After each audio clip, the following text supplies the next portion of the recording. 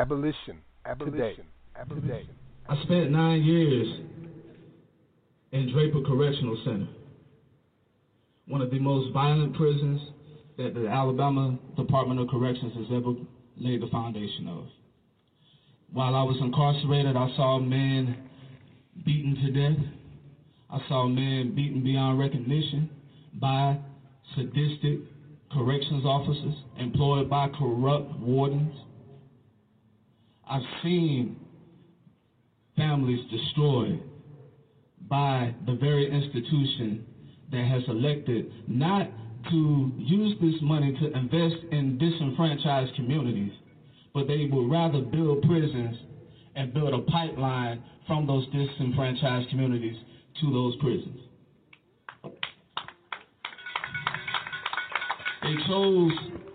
They chose to build jails over creating jobs. They chose to build prisons rather than job placement centers. They chose to build a system designed to relegate black and poor white disenfranchised communities to a system. I'm not going to say a broken system because it's working exactly how they wanted it to work. To relegate disenfranchised communities into a system of modern day slavery. It's not the light we need, but fire, fire. Not the gentle shower, but thunder, thunder.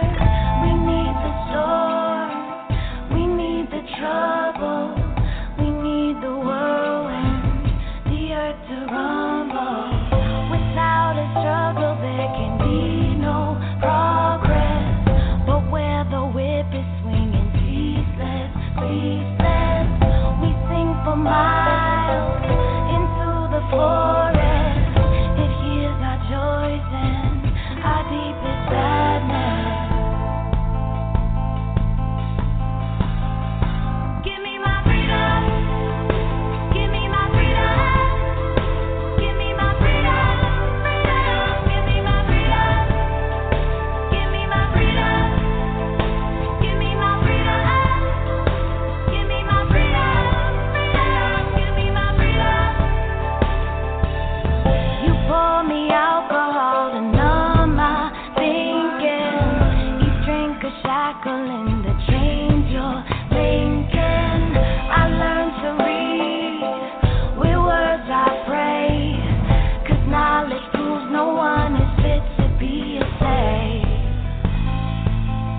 I'm taking my freedom. I'm taking my freedom. Taking my freedom. Freedom. Taking my freedom. I'm taking my freedom. I'm taking my freedom. Taking my freedom. Freedom. Taking my freedom. Like so many before, we must die or take the hill. Power don't feed without force. Never did and never will. We must fight for freedom despite the danger that comes. Freedom.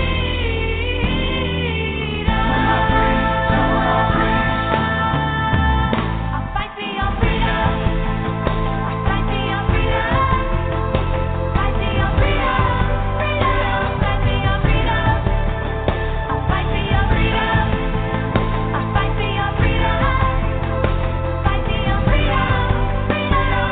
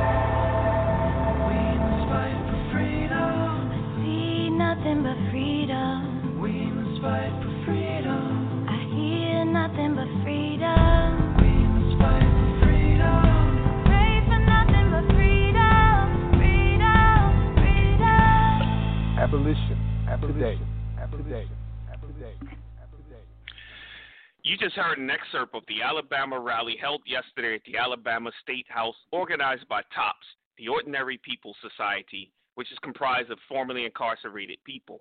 It was part 2 of the Backwards March, Justice for the Donaldson Four, organized by Kenny Sharpton Glasgow, who was a member of the state operations team in Florida, Alabama, Mississippi, and Georgia for the Abolish Slavery National Network. This was followed up with Fredrick's song, Freedom, by reggae band Say Real. Peace and welcome to Abolition Today, a weekly syndicated online radio program with a specific focus on modern slavery as it is practiced through the 13th Amendment of the United States Constitution and by for-profit prisons worldwide. We air live every Sunday at 7 p.m. Eastern, 6 Central, and 4 Pacific. Live streams and archived podcasts are available at abolitiontoday.org. Peace and blessings be upon you. My name is Yusuf Hassan. I'm joined, as always, by my co-host, Max Parthas. Peace, Max. Hey, what's happening, Yusuf? I'm here, as always, at the Paul Cuffey Abolitionist Center in Sumter, South Carolina, streaming live. Awesome, and I can't wait to get down there to tap the mic with you from there. So last week, Max and I shared highlights from the Abolish Slavery National Network's first quarterly meeting of the year, which was attended by dignitaries and representatives nationwide, with abolitionist speeches by Oregon State Senator Jeff Merkley, California Assembly Member Sidney Kamlager, and Her Majesty Queen Mother Duwotu of Benin, representing the United Nations. We covered parts of the solution instead of just dealing with the symptoms. Yesterday marked the 126th anniversary of Frederick Douglass's passing at his Washington, D.C. home. Tonight, Max and I are honored to be joined by the great-great-great-grandson of Frederick Douglass, Kenneth Morris Jr., for a discussion on the modern slavery abolitionist movement. We'll also hear from Jamilia Land of California's ACA 3 bill to abolish slavery, and multi-award-winning spoken word artist Cola Rum. These are generations of abolitionists. And, of course, we've got dope music, spoken word, and the voices of the ancestors reclaimed without bridging the gap segment. So let's get started. Max, tell us what you think about the opening clip. Wow, man. I listened to the live broadcast as they were doing the rally there, and I was just, it's painful, first of all, that we're still having the same fight, but I was also very proud to see the abolitionists out there talking about this system as it should be spoken of, as a crime against humanity. And it was a beautiful thing to see. That whole event is available on our page at Abolition Today. And, of course, the music just tied in really nice, that Frederick's song, Freedom. And, today we're dedicating everything. It's kind of two ways we're doing it. We're playing the music is going to be about Frederick Douglass, and the discussion is going to be about our guests tonight. So that's how we're going to roll with it. And we got some real gems for you, too. Yusuf? Absolutely. And getting back to I'm sorry, I forgot the name of the group that quick. You're talking about the Ordinary People Society. The Ordinary People Society. Yes. They have the Backwards March, Justice for the Donaldson Four, and they're calling on all formerly incarcerated people, family, and friends to come out to the 56th annual commemoration of Bloody Sunday. This is going to be February 28th at 2 p.m. at the Edwin Pettus Bridge on the Montgomery side. So that's next Sunday at 2 p.m. For those who are or may have forgotten history on that date, this is when the SNCC and Reverend Dr. King and a host of others were marching from Montgomery to Selma to register to vote, and they were brutally attacked by police, firefighters, their dogs, and just average normal people. So I just wanted to speak on that that's the commemoration of Bloody Sunday. Max? Oh, I was just thinking, man, if I had the ability to get there, I would definitely go there as well and join in. Because as our listeners know, one of the people who was brutalized by the Alabama Department of Corrections personnel was one of the co-hosts of a program we have here at Abolition Today called Live from the Plantation. And right. I remember his daughter during the speech said that she asked her father, who was still in the hospital, he had to be airlifted out. He was so badly beaten. She asked her father, what can they do on the outside for him? And he told her, this is bigger than me. You know, and that's the story she brought back to us. And people spoke as abolitionists more often than not. Like I said, I was very proud of, you know, but we have to have this struggle in order for there to be progress. With that being said, man, I do want to make a couple of I want to make a couple of announcements. First of all, of course, we want to recognize that today is the day that Malcolm X was assassinated. And I saw some news yesterday where there was a book being released that had a letter from the black detective that was there, Black Cops, that was involved in the shooting. I'll put that out on Abolition Today as well. Apparently it was one of those deathbed confessions. And also it's Nina Simone's birthday.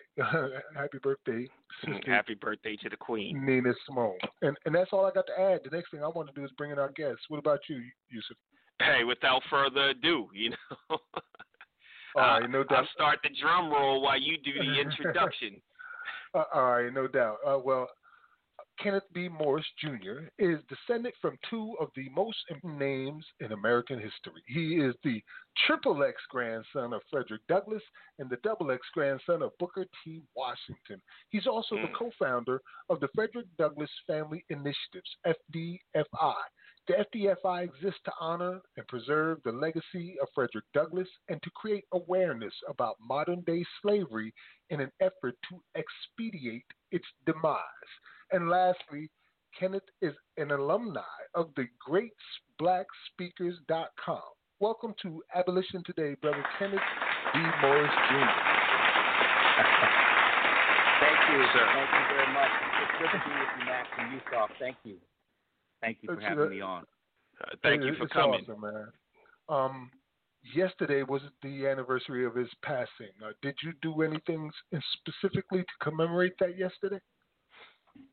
You know, we're always working on a number of initiatives that correspond with dates that were significant in the life of my great ancestor, Frederick Douglass, and my cousin Terrence Bailey, who is a descendant of Frederick Douglass's brother, Perry Bailey. Now, we know from our history that Frederick Douglass was not born with the name Frederick Douglass. He was born Frederick Augustus Washington Bailey on the eastern shore of Maryland.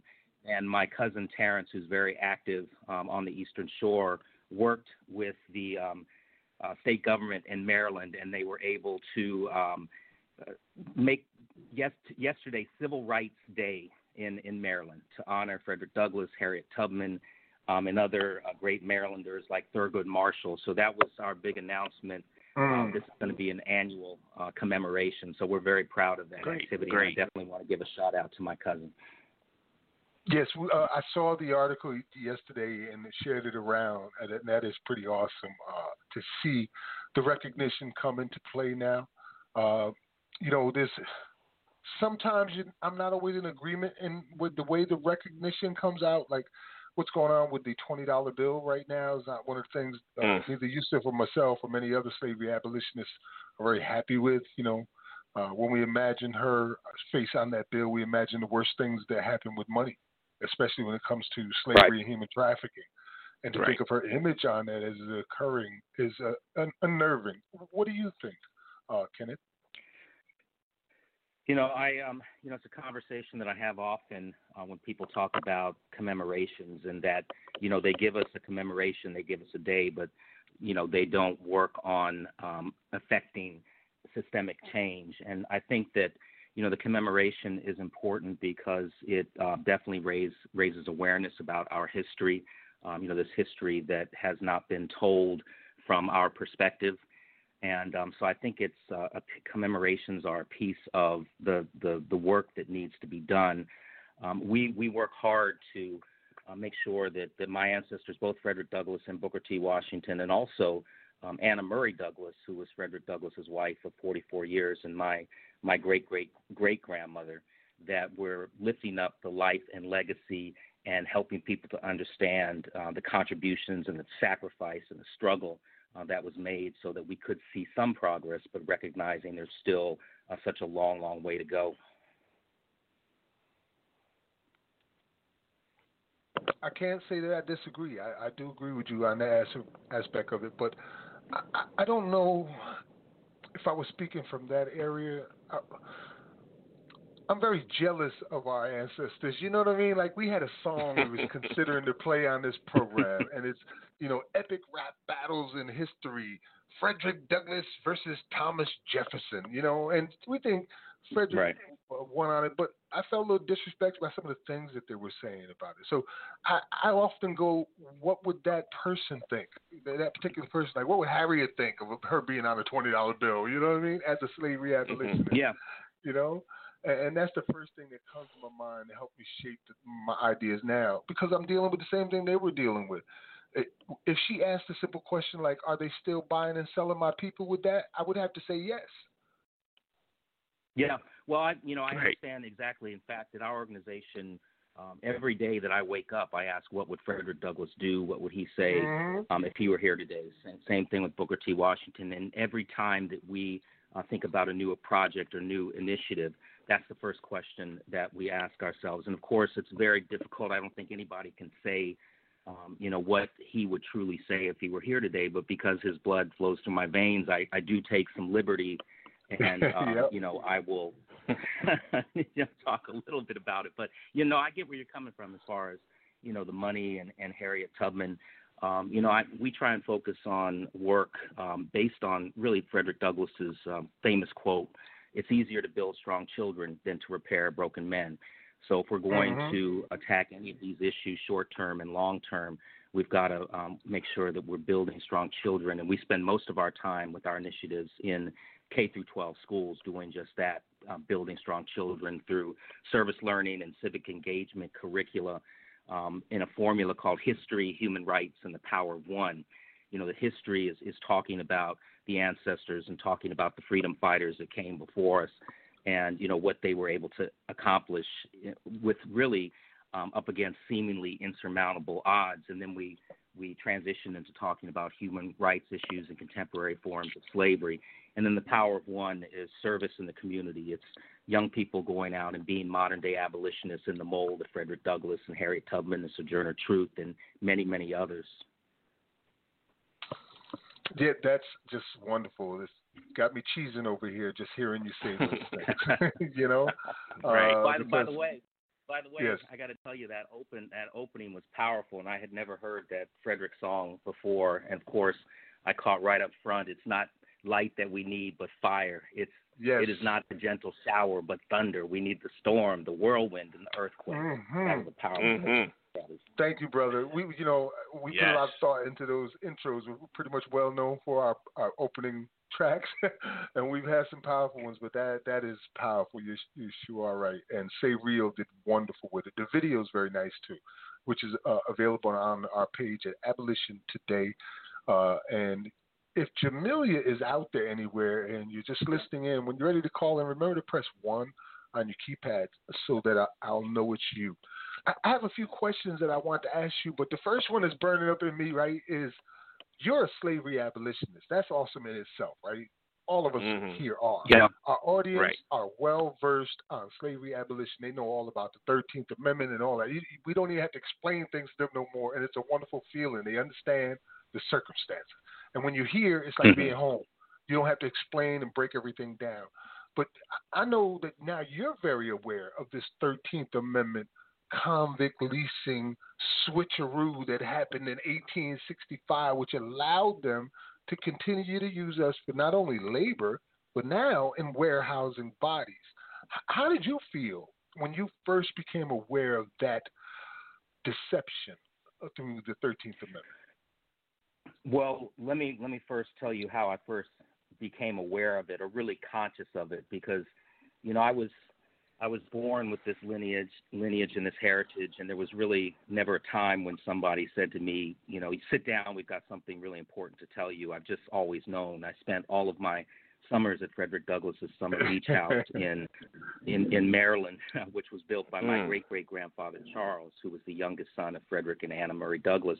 And Charles built this home, and he asked his father, knowing that he was going to retire in it, are there any special features that you want? And Frederick said, yes, I wanted to point in a certain direction, and I want a tower at the top, because what he wanted to do at the end of his life was he wanted to sit in that tower and look back across that water, back across the Chesapeake Bay, because on the other side you could see land, and that land is the Eastern Shore of Maryland, where he had been born into slavery and where he had toiled away in chains. And here was this man who became the first African-American nominated for Vice President of the United States, first African-American U.S. Marshal, first African-American Ambassador and Consul General to Haiti, first African-American Recorder of Deeds in the District of Columbia, first African-American to have a statue dedicated in his honor.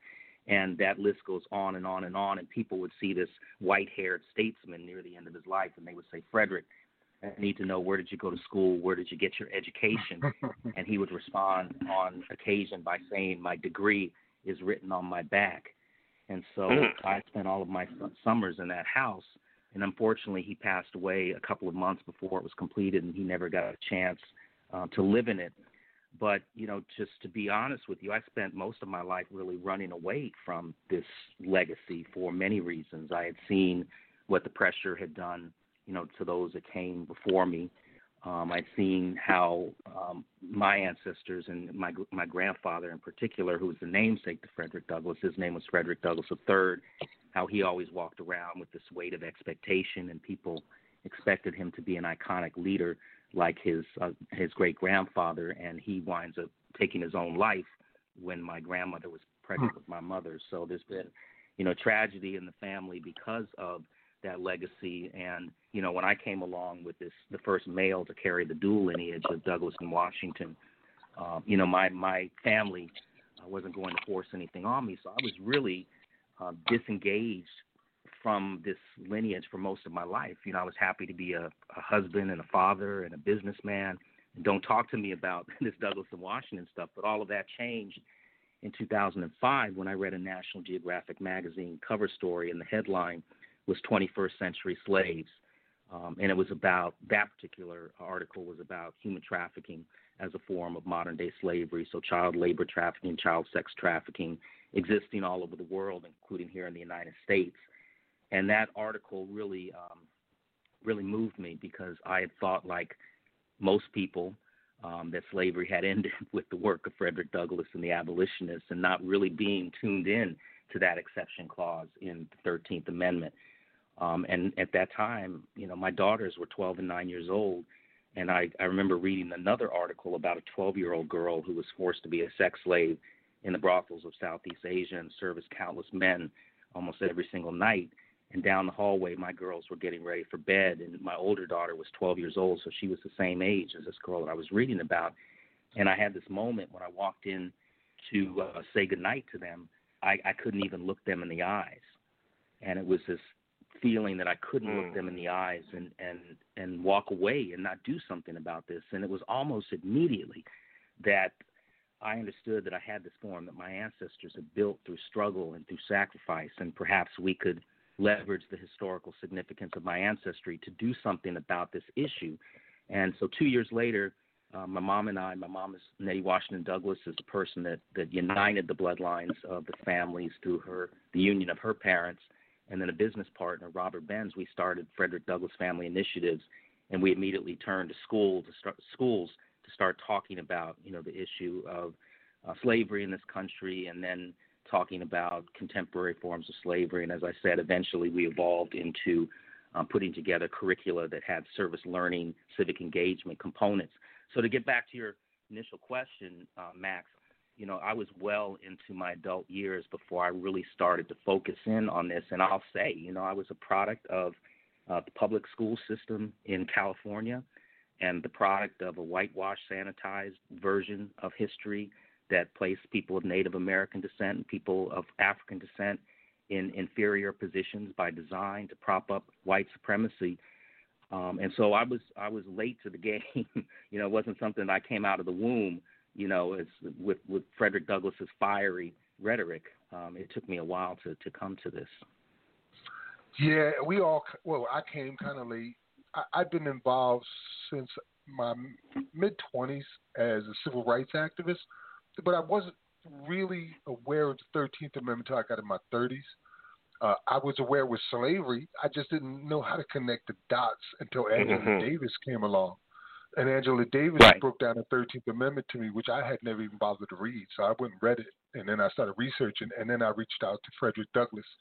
And he's been my mentor on that ever since. He's written speeches about it. he opposed William Lloyd Garrison when William Lloyd Garrison wanted to disband the American Anti-Slavery Society on the grounds that the 13th Amendment had been ratified by enough states. And he's like, yo, hold on for a minute there, Willie. What will the black man do without us? You know what I mean? Like, we ain't done. Right. And, and then he had to come to this idea, even after the 13th Amendment, what do I do from here? Because my people still need me. And he had to reinvent himself to a degree because it was a different fight then. Same people, same battle, just a different way of fighting. So yeah, I've been sitting at his knee for a long time, and I understand where you're coming from about this shadow. You know what I mean, and the weight it must hold. But I'm just happy to know you're alive, brother. That his lineage is still alive. I'm also happy to know that you have taken your life now and dedicated it to the people. In the way that you have, and open up doors and opportunities. There is a case of miseducation with our people. One of them is in regards to the types of slavery. Many people talk about forms of slavery, right? But they don't know about types. And it's amazing because throughout most of American history, slavery was done right in our faces. It was legal, done right in our faces and openly, right? It wasn't illegal. It was legal. So now illegal slavery, like sex trade, children, all the different ways throughout the world that we've been fighting since the beginning of time, they still go on. For fights like that, you need anti-slavery activists, no doubt. You also need soldiers and cops to enforce the laws, right? Because these people are breaking the laws. They're criminals. If you're using human trafficking and slavery, there's laws against that both globally and nationally, and you're a criminal. But when it comes to the state doing it, that's legal slavery. And that's a whole different arena now, and that's what they've always done to us, the legal slavery. So we end up with the largest prison population in history of humankind. We have more black men in prisons than the top 5 populated African nations combined, and we're constantly incarcerating people for living conditions, ideas, inanimate objects like marijuana, and throwing them away for life, all through this clause. So yeah, it's not something that we come to overnight. We ain't born with that. We had to find out, like we tend to do every 50 years, find out some new stuff. So yeah, I didn't mean to go off on a tangent. I just wanted to share that information. So passing the mic back to you, brother.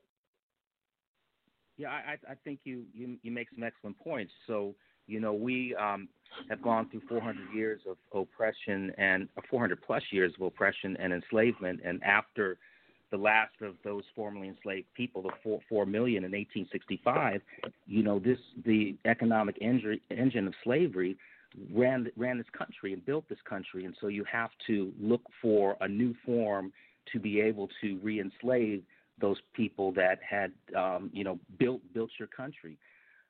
So it's one of those things that, and you make a good point about slavery as far as human trafficking is not legal anywhere in the world versus 19th century forms of slavery, which were state sanctioned. I mean, imagine living at a time when the federal government said it's legal to own you and illegal to teach you.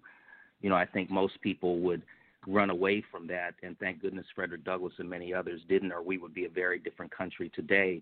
And so when we do our work at this organization, we are always guided by history. We always start with the point in history because, and we've heard people say it, you need to know where you come from in order to know where you're headed. But I also think that history, the more we know about our history, the better we can navigate the world in which we live. And, there are solutions for our future as well. So we're talking about still slavery that is legal and state sanctioned and needs to be dismantled in the same way that the abolitionists in the 19th century looked at the legal institution of slavery and say, how do we dismantle this? And I'm sure a lot of people looking at them like they're crazy. It's too big of a system. You can't, you won't be able to do that. But they did in as far as the legal slavery then. Yes, they got away with it. They say they ended convict leasing in 1921 or 1928, depending on who you talk to. But we've been reading documents on air here where they got contracts right now where they guarantee that they lease out convicts from prisons for work, and that's convict leasing. The firefighters are convict leasing. They're still using convict leasing, but they've also adopted now this new form of slavery, which is warehousing bodies. So it's not so much reliant on the work. Just go ahead and put you in a cage, and you're worth. In the case of Khalif Browder, he was worth $350,000 a year. That's what it costs to incarcerate a 16-year-old in Rikers Island, $353,000 a year. So all they had to do was put him in a cage and collect that money. And they do that all across America right now in Alabama. That's why they're having this rallies, because, you know, they have 8th and 14th Amendment violations happening rampant there. The DOJ is investigated, determined it. There's suits going on and everything. And now we've got even some of our own hosts here on programs who are being brutalized inside the prisons. So, you know, instead of changing the circumstances, instead of freeing anybody, men who should have long been freed, they got $3 billion more to build more prisons. It's like getting paid for it, you know? Like it's an award for violating people's rights and treating them like human property. Yeah, amazing. And when you're talking about private prisons and, you know, stockholders and how do you make more money? Well, you have to put more people in debt.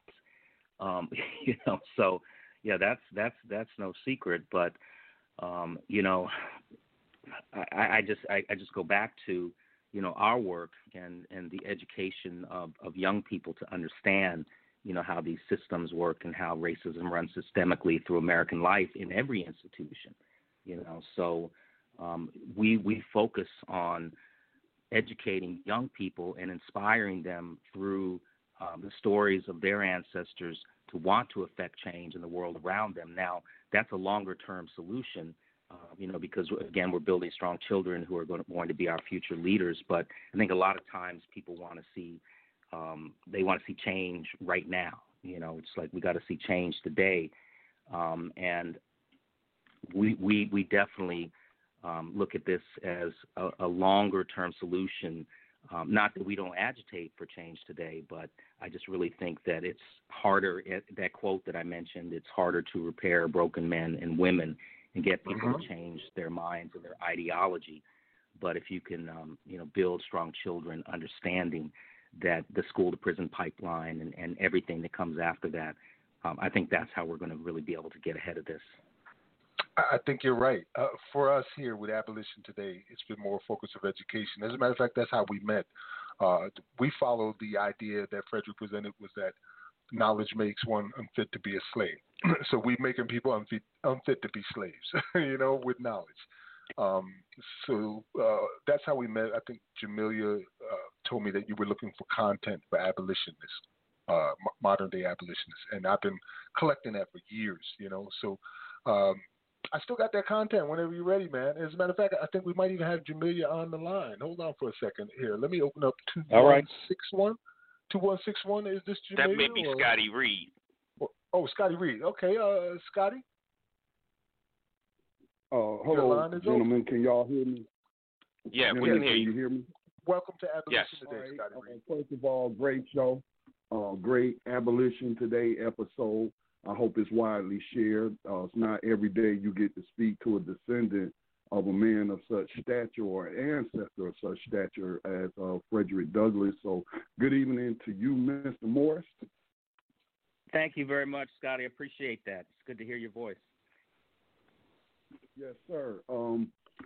I'm like these guys, you know, I read the 13th Amendment, and due to me having a pretty good reading comprehension, I knew that there was a contradiction in that sentence when you have accept as punishment for crime.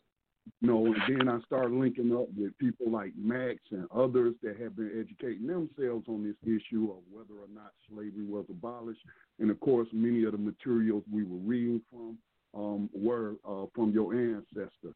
But he's not only just been an inspiration to us, but I want to tell you how he inspired a young man who I met for the first time on the street on the 4th of July We have been protesting all summer in Gaston County, North Carolina, to remove a Confederate statue in front of our county courthouse. And so, other than just protesting and marching, I was thinking of creative ways to educate people around the issue of slavery, which certainly that Confederate monument is connected to that legacy. And so we decided to do a abolitionist reading, and I worked with a local lady who was in the drama community, acting and stuff like that. And she got some people in her circle to volunteer to come to the courthouse where we held an abolitionist reading old speeches from, abolitionists from the past. And so this young man, he didn't even know about it. He just lived in the area. This young black man who was a local rapper, I didn't even know him at the time, but he's a rapper, an entertainer. And he just sat there and he listened to everybody. Then he said, "Hey, I want to speak on this." And I was like, "Well, you can speak, but you got to read a speech." And I pulled up what is the 4th of July to the Negro and had him come in. He was so excited. It moved him so much. It was his first time ever reading a speech. And then from then on, he started, organizing to be of service to the community, whether that was helping the homeless and whatnot, in addition to speaking out against the Confederate monument and other issues in the community. So all these years later, your great-great-grandfather is still inspiring people to try to produce justice in this world, So I just wanted to tell you. I know you probably hear many stories like that, but that was like a really beautiful experience to see that young black man inspired that way, reading that speech on the 4th of July in the shadow of a Confederate monument. Yeah, I never get tired of hearing those types of stories, and I thank you for sharing that with me. That's powerful. That is really powerful. I've had my whole life people come up to me of all ages and all races, quite frankly, that they talk about the first time that they encountered Frederick Douglass's first autobiography, the narrative of the life of Frederick Douglass, an American slave, and how it changed their lives. In the same way that this young man was changed by reading his 4th of July oration in the shadow of a Confederate monument. So I know that the power of words and example that my ancestor, 201 years after, actually 200, I think we're 202 years now after his birth, he's still impacting people everywhere. In Ireland as well, we just had February 8th through the 14th. At Douglass Week in Ireland, and to talk about his time there, the 4 months that he had spent, because when that narrative was first published, it became a bestseller. It made him a household name, and the notoriety threatened his freedom. And he would have to flee to Europe for a couple of years. So all over the world, I was in November 2019. I was in Newcastle upon Tyne in England, which is significant in my ancestor's life because that's where his abolitionist friends did a fundraiser and purchased his freedom from his enslaver for $711, and he was able to come back to the U.S. a free man and then settle in Rochester, New York, and begin to publish his newspaper, the North Star. But we did a project in 2018, which was Frederick Douglass's bicentennial year, and we republished that narrative. And we have an introduction by Brian Stevenson, and I'm sure you're probably familiar with his work with the Equal Justice Initiative. And we had the voices of young people talking about what the narrative means to them. I wrote the foreword, and then Douglass's narrative appeared exactly as it did in 1845, and we're working on giving away 1 million copies of that book to young people everywhere in a project called 1 Million Abolitionists. And we're at 100,000 copies now. We're a long way from 1 million, but we're going to keep working until we get there so that young people, in the same way this young man was transformed by reading the 4th of July speech, we want people to read Frederick Douglass's words everywhere and have access to his ideas on freedom, justice, liberty, and equality. You beat me to the punch on that one. That was one of my questions, but I have a wish to go with that, and I know it's not going to happen. But wishes are wishes, right? You can always make them. And I wish I wish that in addition to the million copies of his narrative, that also a copy of his speech in 1888, where he stood in Washington, D.C. on the anniversary of the Emancipation Proclamation and denounced it as a stupendous fraud and broke it down in every way imaginable, not only how it was happening all across America, but what would be the future effects of it if it was not stopped there and then, so that people could see, okay, this is what happened up until this point, but look at how what his final thoughts on this was in regards to the work of his life efforts and where we were at, to realize that the fight was not over. And he was one of the few people who realized that slavery had not actually been abolished. He called it half free and half slave, right? Right. Yeah. Well, so any comments on that? Sometimes.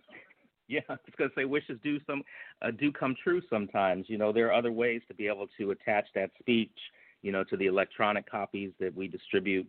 We're actually in the process of publishing another edition right now. So I don't know how many pages that would add to the book that we already have, but there are ways to disseminate that, and that's a great idea.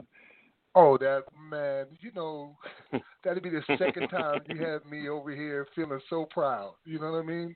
The first time was when we was privately talking. He's like, Max, my ancestors would be proud of what you guys are doing.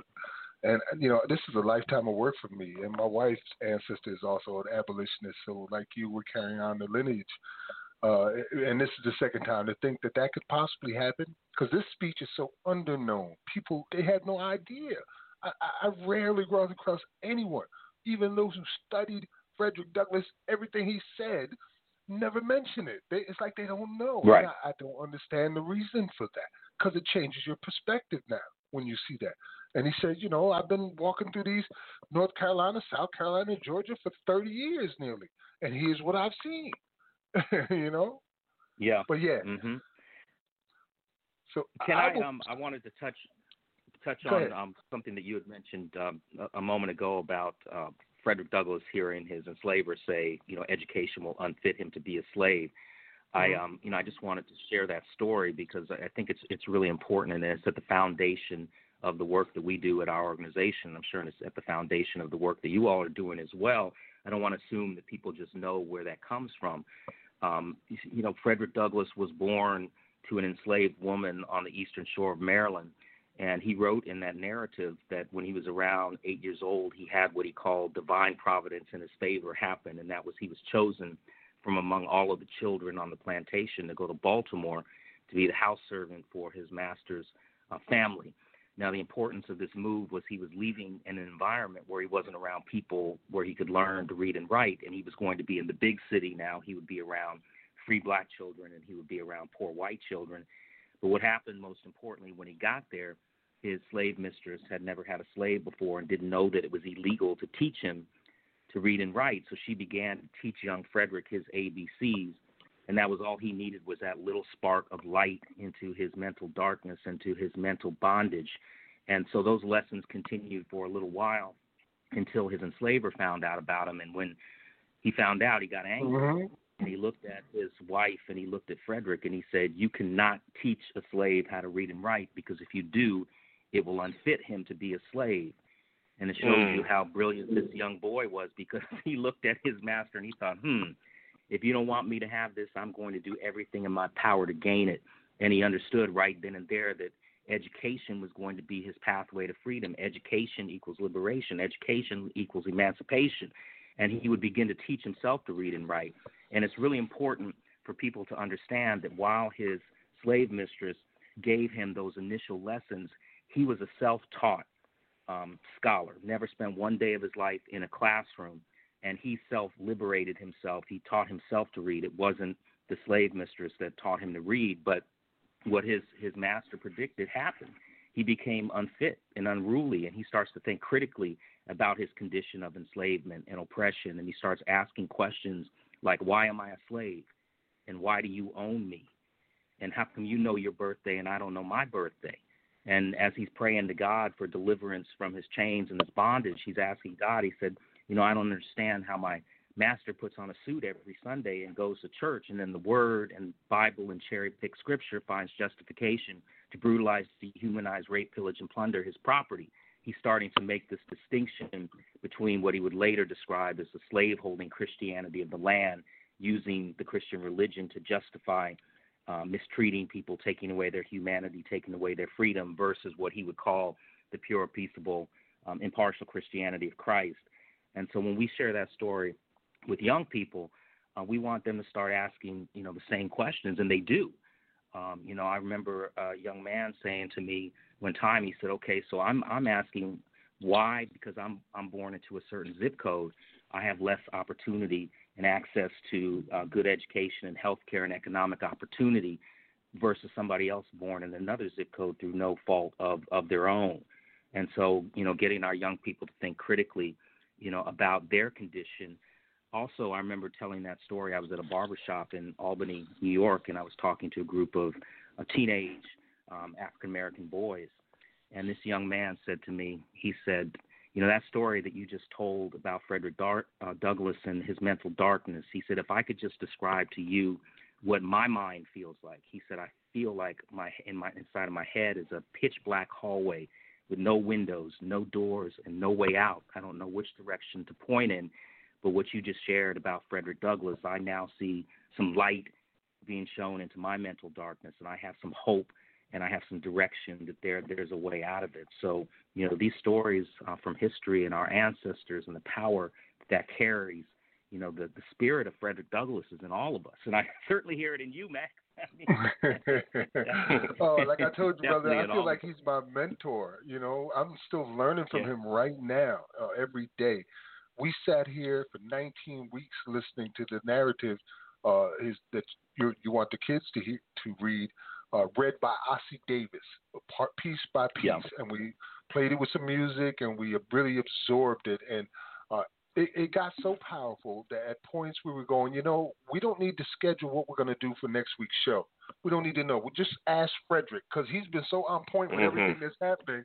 Whatever he's talking about at this point is what we're going to schedule for next week's show. We was watching history repeat. That's what we were doing, right. Watching history repeat. And, it was like sitting at the Griot's knees, just absorbing this information. He was a hell of a strategist, but so are you. I see what you're doing, man. I wish I had a meme I could give you. Right, I see what you're doing there. You are aiming for that next generation. You're aiming for that next generation, bringing them into knowledge and understanding, and using education to make the difference, because revolution begins in your mind. It begins when you change your mind. And where's the best place to affect the future, to change your mind? With our youth. Tell them the truth. Tell them the truth. Yeah. That's it. And also they can connect with Frederick Douglass in a myriad of ways. You're talking about memes, and so that makes me think about technology and how Frederick Douglass understood technology. At the age of 22, only 2 years removed from slavery, he understood that this new technology that he would come of age with, photography, he could use to help make his arguments for liberation and equality in the same way that he would use his oratory and his writings. And he was very strategic in the way that he went about being photographed. Now, he's trying to counteract in the public consciousness this idea that people of African descent were not full human beings. They were not worthy of freedom. They were not worthy of citizenship, and perhaps they're better off enslaved because they're getting some level of care, making a group of people and other to justify taking away their humanity and their freedom. And so he said that when you look at a photograph of me, you are never going to deny that I'm a man worthy of freedom and worthy of citizenship. And when you look in my eyes, you're going to see my humanity. And then, people that were pro-slavery in the federal government would say things like, well, listen to the happy songs that they sing on the plantation. And he also said, Fredrick said, when you look at a photograph of me, you are never going to see in my face a happy, amiable fugitive slave.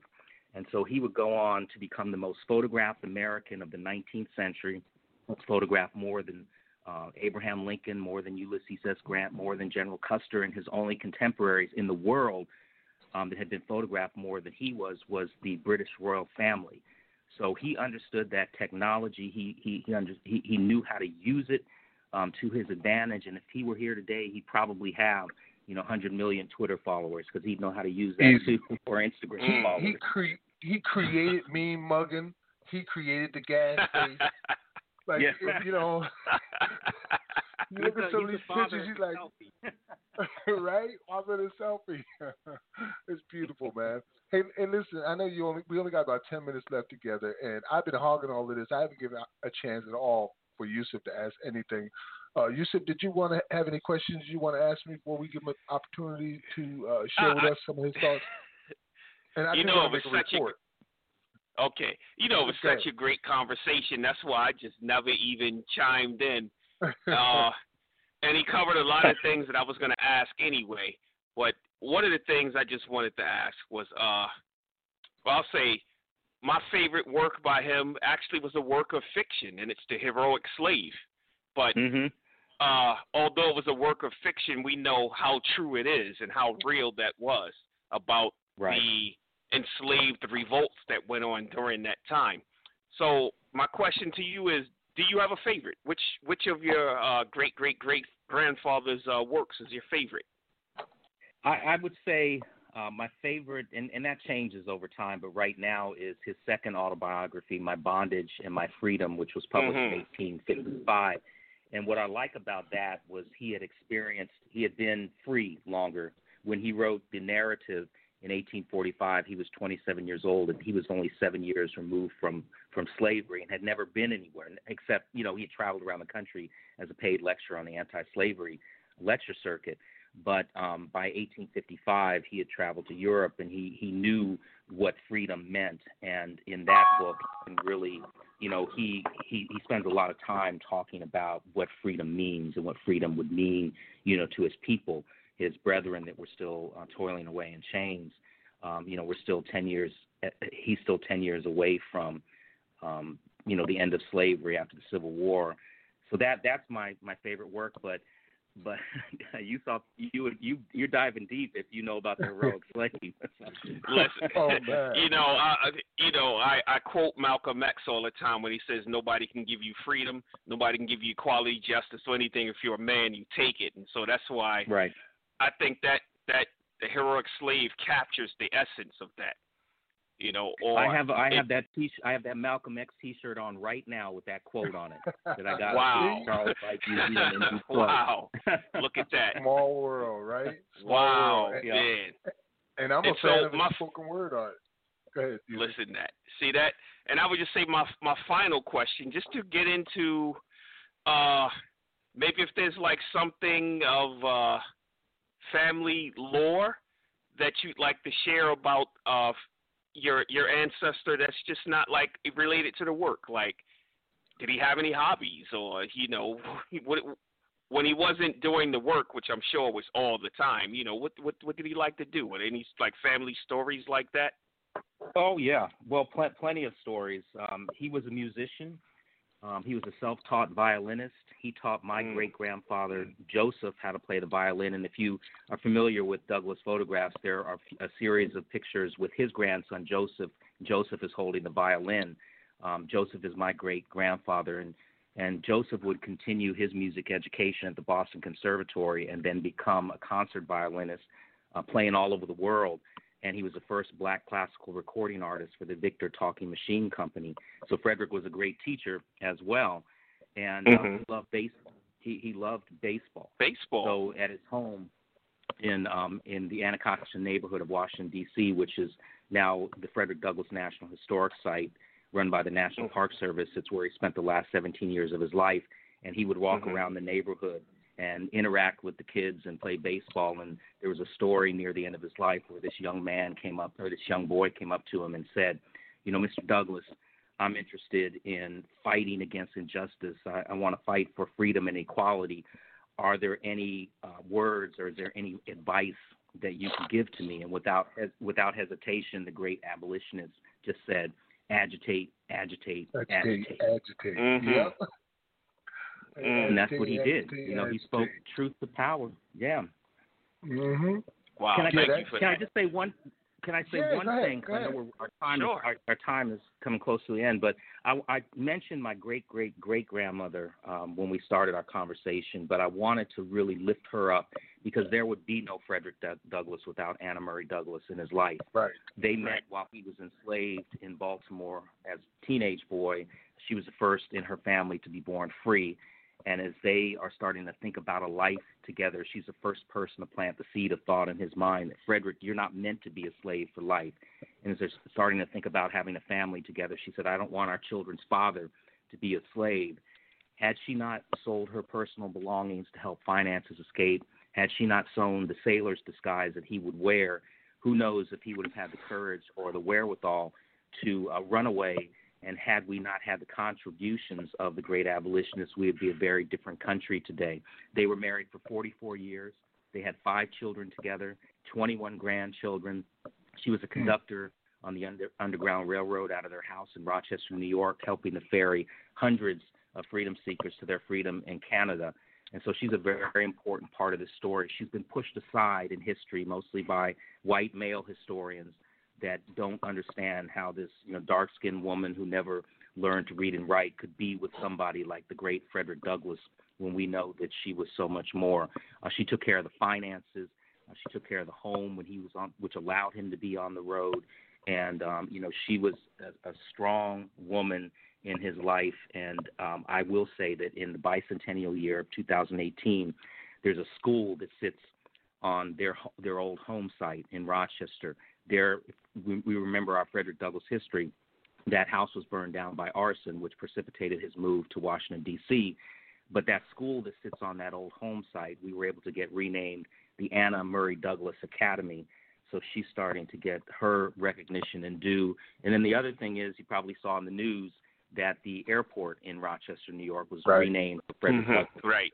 So we're out there trying to lift up the legacy, but also make all of this relevant today, because if you read his words, his speeches, his thousands of essays, his 3 autobiographies, his book, his heroic slave fiction, all of his words are as relevant to today and our challenges that we're facing as they were all those years ago. Thank you, brother. I want to make an official offer to you. But first, I want to say thank you on behalf of both myself, Yusuf, and all our listeners and sponsors for being here today and sharing your time and your memories and your wisdom with us. And thank you for the efforts that you're doing as an abolitionist in the 21st century. We hope that you will join us again here on Abolition Today in the future. I want you to personally consider me a friend, brother. You know what I mean? I'm tight with Jamilia. I want to be tight with you, too. Because the work that we got to do goes. You got it. I want it. Goes beyond this. We have each other's numbers, so definitely let's do that. And there's work yet to be done and collaboration between us that I think this is just the beginning to see what kind of work that we can do together. So let's do that. We'll stay in touch, and I thank you both very much for this opportunity to be with you and to share our work and a few of the stories with your audience. And yes, please have me back. I'd love to come back on. Awesome. And I said I wanted to make an official offer to you. I would love the partnership either with the organization FDFI in general, or you specifically with the Abolish Slavery National Network. I would also like to report to you and to your ancestor through you that as of today, we have abolished slavery in 4 states. We have 12 states that have legislation to abolish slavery scheduled for the next 2 years. So that'll be 12 that will do it in the next 2 years at least. And 14 others are organizing to do so as well. And we also have a joint resolution to repeal and replace the 13th Amendment with the 28th Amendment that will negate the exception clause of the 13th Amendment. All that is in play right now in this abolitionist movement. Brother Morris and Father Douglass. So thank you so much. That's brother. Great work, and congratulations on that. I'm sure 3, 4, 5 years ago that would have seemed impossible to have make as much progress as you've made so far. So congratulations. Yes. Any final comments or websites that you would like anybody to visit? We've already shared everything that we talked about on our website, just in case our listeners need to know. But anything you want to share in particular before you go? Yeah, I'll just say really quickly because, I think it's important for all of us to understand that we stand on the shoulders and walk in the shoes of those that came before us, and that history lives in each of us. It doesn't just live in me because I descend from two people that have notoriety, but history lives in all of us. And if we go back and we look at our ancestors, our family tree, we'll find people that sacrificed their lives just for the freedoms that we do have, or may have sacrificed their lives just so that some of us can even sit in a classroom and get an education, or to even have a conversation like this over the public airways. So history lives in all of us, but the future depends on how we carry that history forth. Thank you, brother. Ladies and gentlemen, you've been listening to our guest here today, Kenneth B Morris Jr., the direct descendant of Frederick Douglass and Booker T. Washington. Co-founder of the Frederick Douglass Family Initiatives, FDFI. And you're going to hear more about and from Brother Morris here at Abolition Today in the coming months, I'm sure. We're going to go ahead and get into our music break, which is also Frederick-oriented. I'll let Brother Yusuf go ahead and tell you what that one is all about. It's an epic production. You heard it before, maybe. But those who haven't, enjoy it. Those who have, enjoy it again. Yusuf? That's right. Yeah, in season one, we closed out our Bridging the Gap segment over the course of 19 weeks with Ossie Davis reads Frederick Douglass, and it was entitled A Warning to the American People from Frederick Douglass clips. We had clips from Damian Jr. Gong Marley. He had a song entitled Slave Mill, American Gods, and Nancy's Speech, The Story of Black People, with the end scene remixed by In the Spirit of Blackness, and the music is mixed in with Fela Kuti, Sorrow, Tears, and Blood. So we're going to play that, and as Max said, enjoy it if it's the first time, and enjoy it again if you've heard it before. Abolition Today. Today.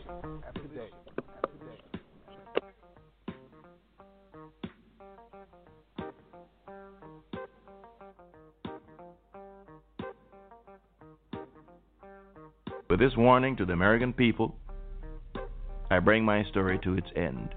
What men want and what they will, working for a dollar bill. Sad to see the old slave mill, grinding slow but grinding still. Walking home, a youth gets killed, police free to shoot at will. Sad to see the old slave mill, grinding slow but grinding still. 9 to 5, you know the drill. Weekends are a short-lived thrill. Sad to see the old slave mill, grinding slow but grinding still. Cover on it over till it's still. Take until they've had their fill. Sure hurts to see the old slave mill, grinding slow but grinding still. Grinding. A new pattern of oppression replacing the old slave system was growing up in the South. The plantation owners, shorn of their source of power by emancipation, devised new methods of reducing the freedman to a state of peonage that would keep him bound hand and foot to the plantation. Terrorist societies, such as the Ku Klux Klan, swept down upon Negroes who dared to protest the violation of their rights. Any Negro community which sought to defend its civil liberties soon found its churches and schools a smoking shambles. Soon, as a result of this terror, the constitutional amendments adopted after the Civil War became little better than a mockery of freedom. When I met delegates at Negro conventions who had lived through the horrors of seeing their families massacred, their churches and schools burned to the ground, and their homes left in smoking ruins, I realized the ridiculousness of the contention that my work was over. Constitutional amendments guaranteeing the Negro equality and fair play looked very well in print, I reminded my friends. But law on the statute book and law and the practice of the nation are two very different things, and sometimes very opposite things. What were the 14th and 15th Amendments worth to the victims of the Klan terror?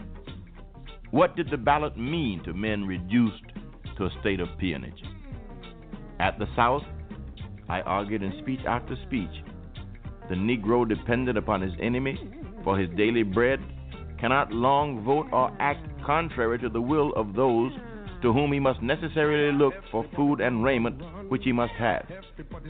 It is a grand thing to have rights secured by constitutional provisions and by legal enactments, but without a public opinion and the government to enforce them, they are a mockery. To be one half freeman and the other half slave, to be a citizen and yet treated as an alien, to be a man and yet not be a man among men may do for monsters, but not for genuine manhood. To those who called for a halt to agitation on the Negro question, I replied, we certainly hope that the time will come when the colored man in America shall cease to require the special efforts to guard these rights and advance their interests as a class. But that time has not yet come and is not even at the door. When the doors of nearly every workshop in the land are closed against the colored race, and the highest callings open to them are of a menial character, while a colored gentleman is compelled to walk the streets of our large cities like New York, unable to obtain admission to public hotels, while staterooms are refused in our steamboats, and berths are refused in our sleeping cars on account of color, and the Negro is a byword and a hissing at every corner. The Negro is not abolished as a degraded caste, nor need his friends shut up shop and cease to make his advancement in the scale of civilized life a special work. Abolition Today. Once upon a time, a man got fucked. Now, how is that for a story? Because that's the story of black people in America. Shit. You all don't know you black yet. You think you just people. Let me be the first to tell you that you are all black.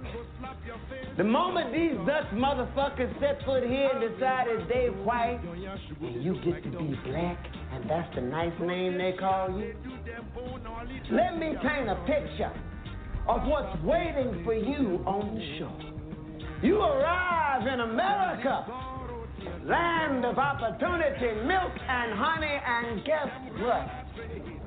You all get to be slaves, split up, sold off, and worked to death. The lucky ones get Sunday off to sleep and fuck and make more slaves and all for what?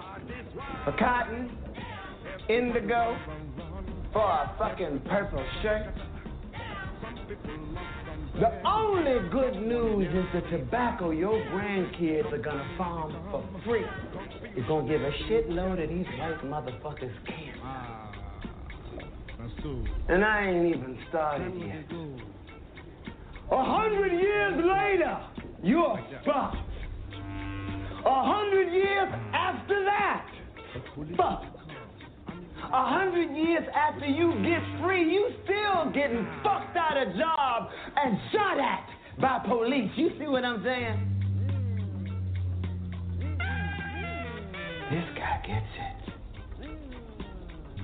I like him. He's getting angry. Angry is good. Angry gets shit done. Usually Jesus Nancy. And yeah, he is telling you. You are staring down the barrel of 300 years of subjugation, racist bullshit, and hostility. He is telling you that is the one goddamn reason you should go up there right now and slit the throat of every last one of these Dutch motherfuckers and set fire to this ship. Mana, bomele ga boko, nini ga wo.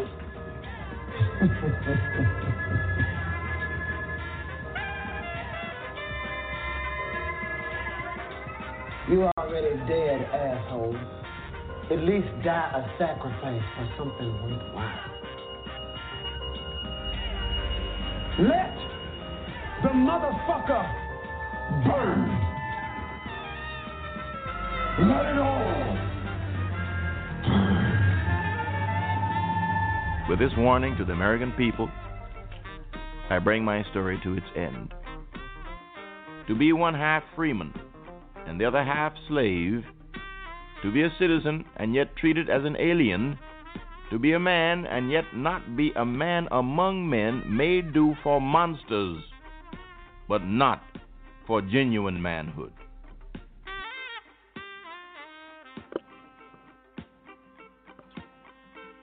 Abolition today. Woo. We on the other side of that, man. That is the final word by Ossie Davis reading Frederick Douglass, and it was just a whole bunch of stuff going on there. But he dropped the bomb on us, man. I know a lot of people wouldn't mind chiming in. So remember, if you have a question or a comment and you're on the line, to press the number 1 on your keypad so that we know you do have a question or comment and like to join the conversation. In the meantime, until somebody does that, we got a couple of pieces of news and announcements to make. I was hoping Jamilia would join us this evening. I missed having her here. Also want to, have her give us the opportunity to hear about AC3, which is California's bill to end slavery in the state of California. And we heard Assemblywoman Dove speak on it last week in the recording. Amazing, man. California is about to end slavery. And California isn't the only one. Oregon is about to do it too. As a matter of fact, I'm looking right now for my list on Oregon because I've got some actionable news here that we can do. Oh, right. Here it is, right here. All right, so you got it. Okay. Oregon has submitted legislation in order to remove the exception clause from their state constitution, making them the 12th state to do so since the Abolish Slavery National Network officially launched on August 28th of 2020. Man, somebody should be ringing bells when we say stuff like that. Right. You know what I mean? So anyway, we're gonna make sure we add that to the board, man. We need to right? do we need some some clanging bells, and all of that. Like a gong, like boom, ripple effect time. You know what I mean? So anyway, They got a hearing on February the 24th, this Wednesday at 8 a.m. You can go to the website. We'll put it on Abolition Today, where you can watch it in process. But what we need you to do is to write a written testimony in order to assist the bill to get through. I personally did it in New Jersey. Remember, Yusuf? They was reading what I wrote there in New Jersey, here from South Carolina. So this was on the table, SJM 2, which is urges Congress to amend the 13th Amendment to the United States Constitution to omit the clause accepting criminal punishment, thereby ending racist legacy of slavery, a nation's most important document. That's how they got it written. That's not necessarily how I would have written it, but that's how they wrote it. SJR 10 proposes an amendment to Oregon Constitution to prohibit slavery and involuntary servitude in all circumstances. And SB 571 allows persons convicted of felonies to register to vote, update voter registration, and vote in elections while incarcerated. Now, that was the plan, right? That's huge, y'all. So we need you to get on your letter writing campaign. Where's Serge at? I know we're forming a partnership, but if you can hear me, Serge, this is what we need you to do right here. Get on the letter writing campaign. Get on the website. Get the information you need. We'll put it on Abolition Today and write in support of these efforts, okay? We are going to make the change that we want to be done. We are going to be the change we want to see in others. We're creating the future that we want to see. There's no world that's ever existed where slavery wasn't legal in this country, and we're going to create that thing for the first time. All right. So, Yusuf, passing the mic to you. And there is a hand up. Absolutely. And, I was going to mention that we have a hand up, and the person who called in with 4110, welcome to Abolition Today with Max Parthis and Yusuf Hassan. Welcome to the show. You're on the air. Hey, what's up, Max? It's Cola. Oh, brother, cold rum. Cold rum. Cold rum. Yeah, I was here from the beginning. I was here from the beginning, but I forgot to match the one. Oh, I didn't know, man. I didn't know. I'm sorry, brother. Well, you got to enjoy that then, too, right? Yeah. I sat back. That was powerful, brother. For those that don't know, Cold Rum is a spoken word artist, an OG in the community. You in Atlanta right now? Yeah. I'm in the A. Out of Atlanta, Georgia. Also an author, actor, right? Playwright. All the things that writers do. Yeah. I act when they ask me to act. I'm really just a writer and novelist. But I act when they tell me to act. You act when they tell you to act. I hear you, brother. You're in a play right now. I was seeing Abyss the other day with a big billboard over his head. Took a picture with him in it. Aren't you in that? Oh. Yeah, no, I'm not in that one. I've been in my we're going to have a talk with Abyss. What's up with that? Well, anyway, man, Cold Rum is doing what you'll be hearing with the Bridging the Gap, what you heard last week and what you'll hear this week, and probably for about the next 5 to 6 weeks of Bridging the Gap. I asked him to record the speech by Frederick Douglass about the U.S. Constitution, answering the question, is it or isn't it a pro-slavery document? And I couldn't find anyone who had ever read it aloud on audio or video anywhere. So this is likely the first time it's ever been put on audio and played on air. Much props to you, Cola, for that. Thank you so much, brother. Yeah, it wasn't no thing, man. It wasn't no thing. I'm glad you asked me to do it for you, so it wasn't no thing. Yeah. Hey, so I was just go ahead. No, I'm interrupting you. I'm sorry. Oh no, I was just supporting you. I did agree with you on the Harriet Tubman on the dollar bill, because when other poets asked me that, I was like, it was surreal. I said, surreal. They're like, what you mean surreal? I said, look at all the companies she has. I said, all them people on the dollar bills are tyrants and slavers. Right. They cheapened her by putting her on the dollar bill. I say those people are killers and murderers and enslavers and tyrants, and you put her on the dollar bill, and then everybody, it's like you said, everybody look at the dollar, they thinking about grinding and manipulating, cutting people's throats to get that dollar. So I feel through it too. Yeah. So I feel like it cheapened her. You know what I'm saying? Yeah. I mean, if she were alive to see some of the evil done with her face on it, exactly. Wow. Yeah, you know what I mean? Like, imagine out there, and where is it? We was talking about Syria. Is it Syria where they bombed, and now it's got the open air slaves? Libya. Where they bombed Libya, right? And then they ended up with this open air slave auctions going on. They're selling black people right out in the open all over again to this day. You imagine some sick-ass American over there with a pocket full of Harriet Tubmans buying people. Exactly. You know what I mean? Yeah. Exactly. No. And Harriet standing there over his shoulder looking at him buy her people with her picture. Exactly. Exactly. Mm-hmm. Well, I appreciate you calling in, bro. We are going to stay with you for a few weeks, man. So the line is going to be always open for you to chime in anytime you want to. You are one of our heroes up in here, bringing their words back to life. The people need to hear them. Do your thing. Hey, do your thing, brother. I was just calling in. Any other questions or comments you want? No. That was the main one when y'all was talking about that, and they was talking. I said, I agree with Max since the first. Mind if I agree with you so much, it's crazy. It's through my novels, I'm having visions in the novels, right?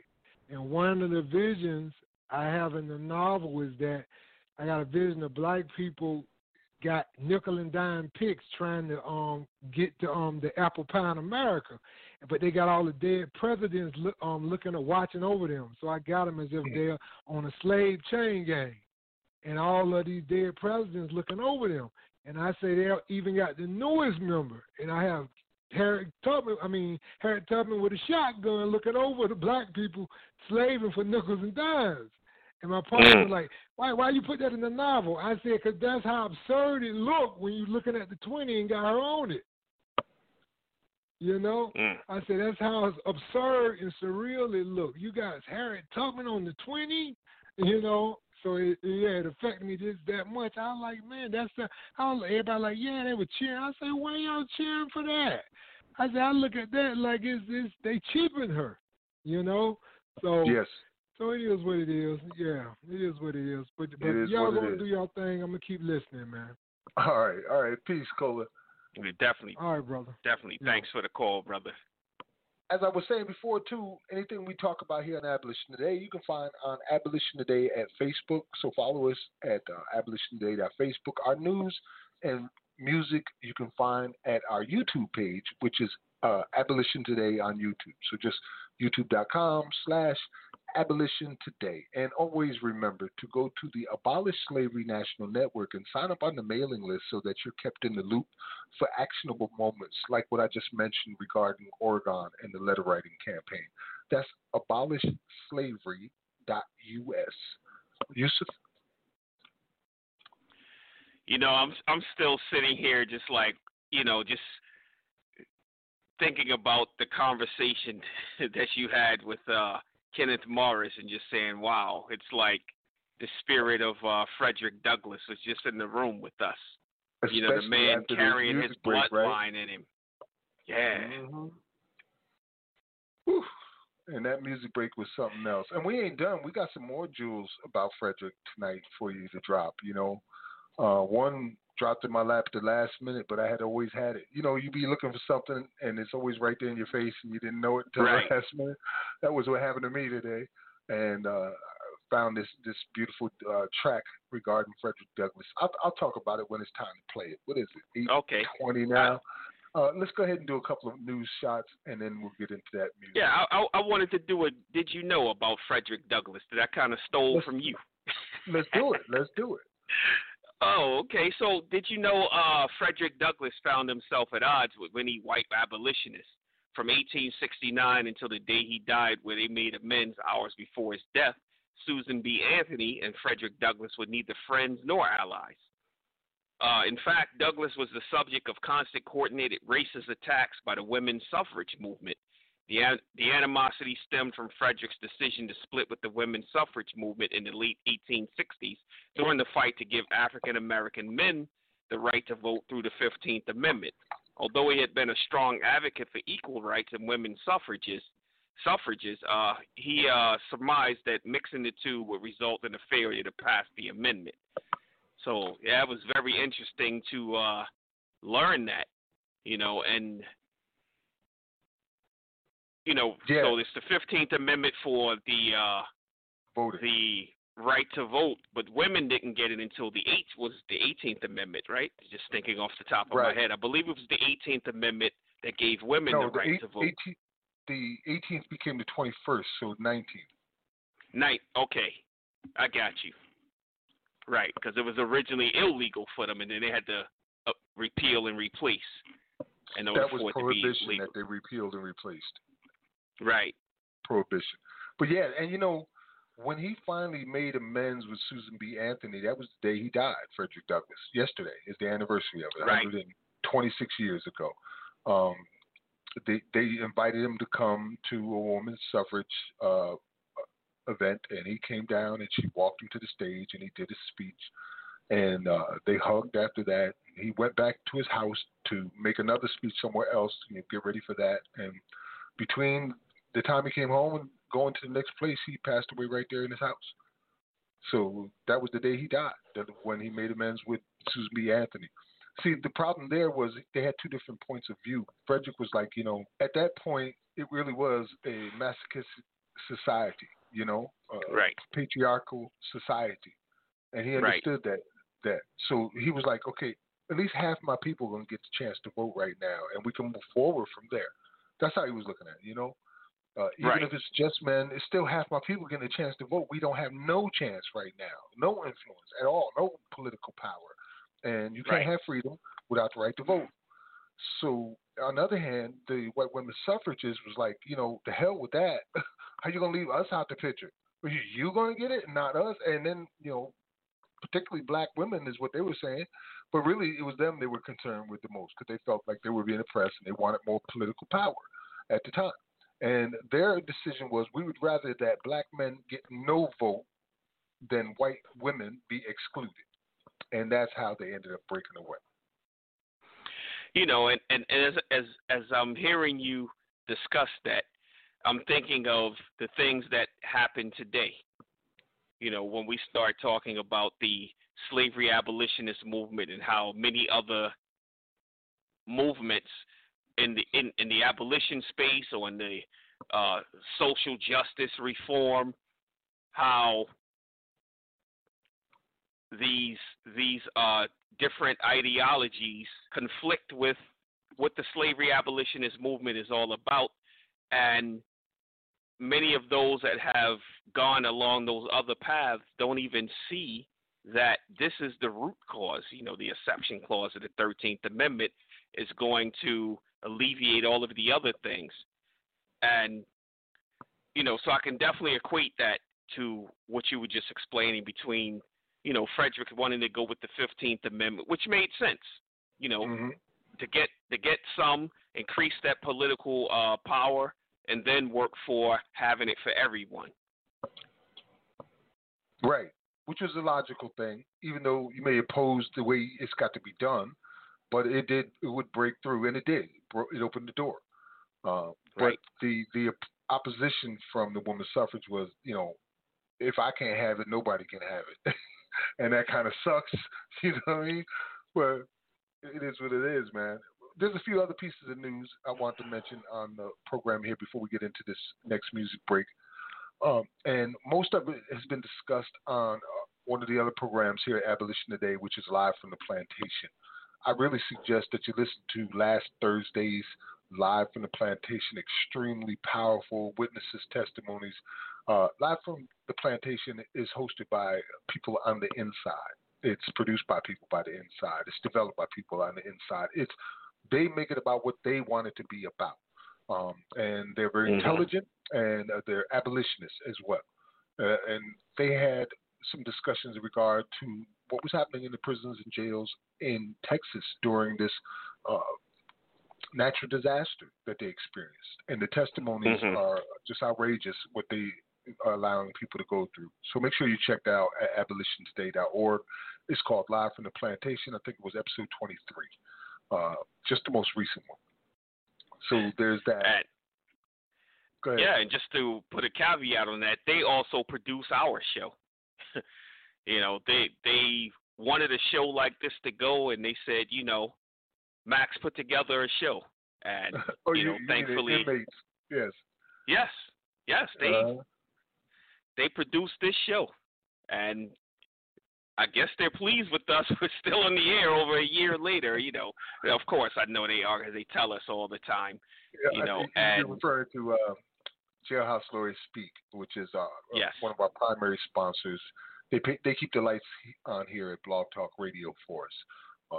And they came to us a little bit over a year ago, said, Max, we want you to do what you be doing. Right. Like, you don't want me to change nothing. We don't want you to do nothing. We just want you to be Max. And I'm like, well, I'm going to need some help. And that's when I called you in. And we came up with a plan of what we wanted to present, because I had like many, many years of radio broadcasting, particularly on abolition, already under my belt. So they knew what to expect. Right. And so when they called me, I'm an open book. If you ask for Max, you know what you're going to get. You know what you're going to get already. You know what you're going to get. It don't matter what you call me for. It could be at a birthday party. You're going to hear about the 13th Amendment. People are like, damn, Max, can I get just a birthday party? I mean, isn't that how we met? You know, you came to town to do a spoken word event, and the first words you say to me is, hey, what you know about the 13th Amendment? 13th Amendment, yep, exactly. And it's just been on from that day forward. It's you know, been on and, you since know, that day forward. 11 years now. You know, and it's just been awesome. As a matter of fact, coming up March 4th will be the 11th anniversary of the March 4th for Freedom campaign, where we organized all across America in unity, very much like the Occupy did after us a few years later. Well, we organized in cities all across America at detention facilities, at prisons, at courthouses, at jails, in protest of modern-day slavery. That was 11 years ago. And we did it on the anniversary of my great aunt who raised me as my mother, Grace Brown. God rest her soul. Her birthday is March 4th. Yes. She herself was raised by former slaves. So that's how close it is in our family. So, yeah, man. And, you know, speaking of history, our next artist got a long history with Brother Abiodun Oyewole of the Last Poets. We go back a couple of decades, man. The Last Poets. I'm kind of like an honorary Last Poet, and he's an honorary PD poet. You know. That's right. That's right. But as I was saying before, I was looking for these Fredrick songs, and I couldn't find none. And then suddenly, I remembered me and my granddaughter Kim. Her favorite song is "In the Rain" by Abiodun Oyewole, and guess who it's about? Frederick Douglass. So this is dedicated to my granddaughter Kim. I love you, baby. Hope you're listening. We're going to listen to Rain by Abiodun Oyewole and Taylor Rice from the album Gratitude, which is available now on iTunes. You're listening to Abolition Today, and we'll be right back after these messages. Abolition Today. Abolition.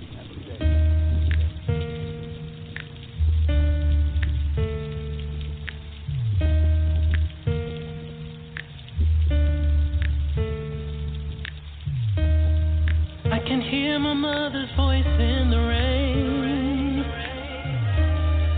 telling me don't worry, boy, the sun will shine again. I can hear my daddy's voice in the thunder,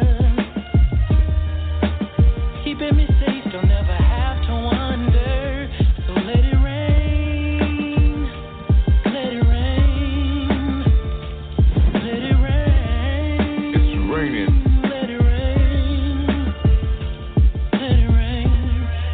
Sometimes when it's raining, there's thunder and lightning.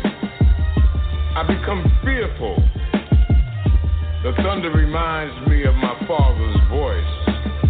Don't be stupid. What you doing, boy?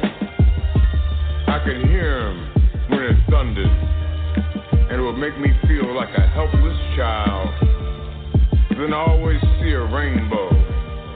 And I think about mother, how she loved me, protected me, and showed me the colorful side of life, laughter included. Just like the rain, they both have nurtured me with a downpour of love from both sides and different ways. And I am forever grateful. Now they watch out for me from heavenly heaven and hold my hand every step of the way. I can hear my mother's voice in the rain, telling me don't worry, boy, the sun will shine again. I can hear my daddy's voice in the thunder, keeping me safe, don't ever have to wonder. When thunder roars, he gets full attention from the world. Even the rocks want to run for cover. When lightning strikes, trees come down. Some people are singed. Animals look for shelter. Telephone lines are interrupted. Computers shut down. Car alarms are set off, and children try to hide under the covers. I love the rain. Some people want sunshine without the rain. Some people want all the joy without any pain. Other people want progress without any struggle. But I know I gotta go through the rain, see the rainbow. So let it rain. But I need to remember what Frederick Douglass said. Some of us want rain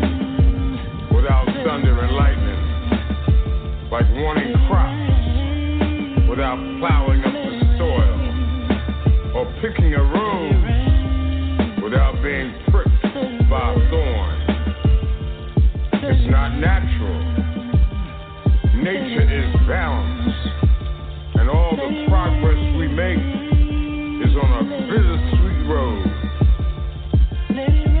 Let it rain.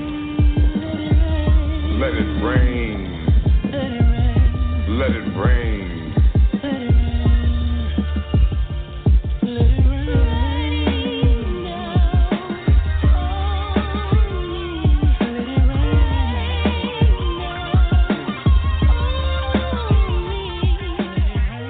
Abolition today.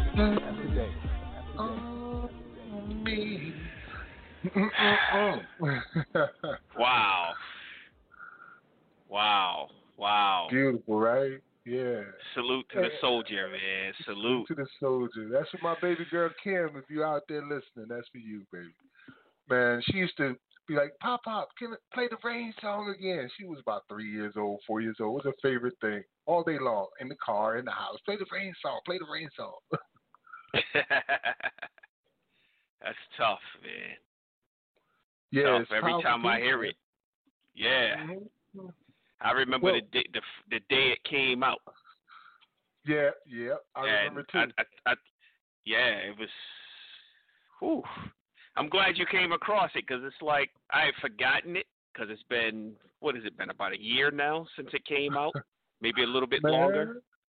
You know, I lost all my stuff on my computer when it crashed a couple of years ago. So like everything prior to 2020, you're talking about 25 years of work was gone. We're still trying to get it all restored to this day. So among that was his whole album. I had a copy he had given me, but, you know, again, I've been through a disaster in the flood, and we lost all our physical stuff. Two floods, right? Yeah, two floods, right? You know, man, God has been like, put me on my job. I'm trying to tell you, y'all.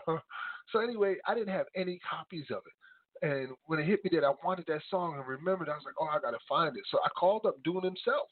First, I asked Tribal, and she searched it out on Spotify, but Spotify don't have any actual copies. So then I called Dune, and, you know, I'm like, I'll get it from Dune himself. So then I remembered, damn, I can't even call Dune because he's having Sunday brunch today. You know, he's been doing that for like 30 years with all the artists from across the country, across the world, come to his house. So I can't interrupt Sunday brunch. That's sacred. So I said, let me see if it's in my emails. I searched emails, couldn't find it. And then I called Scotty. I'm like, Scotty, you have a copy? He's like, no, I ain't got a copy. I went back to the old New Abolitionist radio days, bro, and was going to snatch it off one of them. And then I finally found it on iTunes in all its beautiful glory. So the album is on iTunes, and I had picked it up. Yeah, that whole album, Gratitude. You know, go snatch that up because it's a great album. The last, you know, I'd like to take a. Oh, I'm sorry. Bro.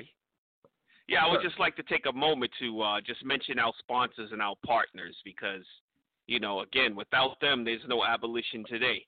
So, of course, Jailhouse Lawyers Speak, the IMWE Ubuntu Prison Advocacy Network, Sema Urge, Quakers Uplifting Racial Justice, the Paul Cuffey Abolition Center, Prismatic Dreams, and Black Talk Radio Network.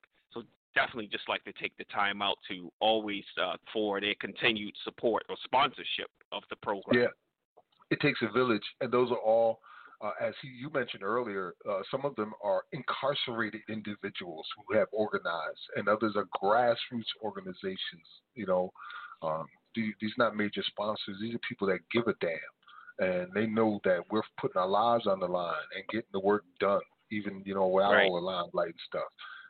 So they support us wholeheartedly. And as you said earlier, they don't even tell us what we need to do. They know what they're getting.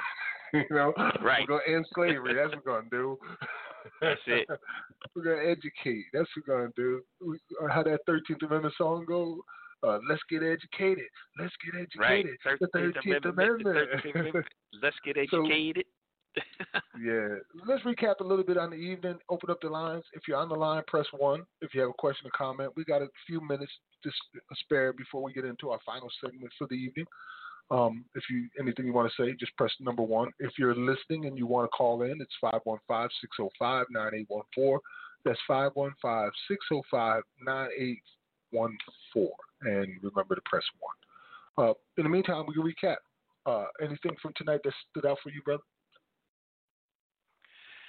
just the night in itself, having again someone carrying the bloodline of Frederick Douglass on the show with us. I mean, both of us are just big fans of Frederick Douglass, students of his, and to have him here and see that he's carrying on his great grandfather's legacy is just tremendous in itself.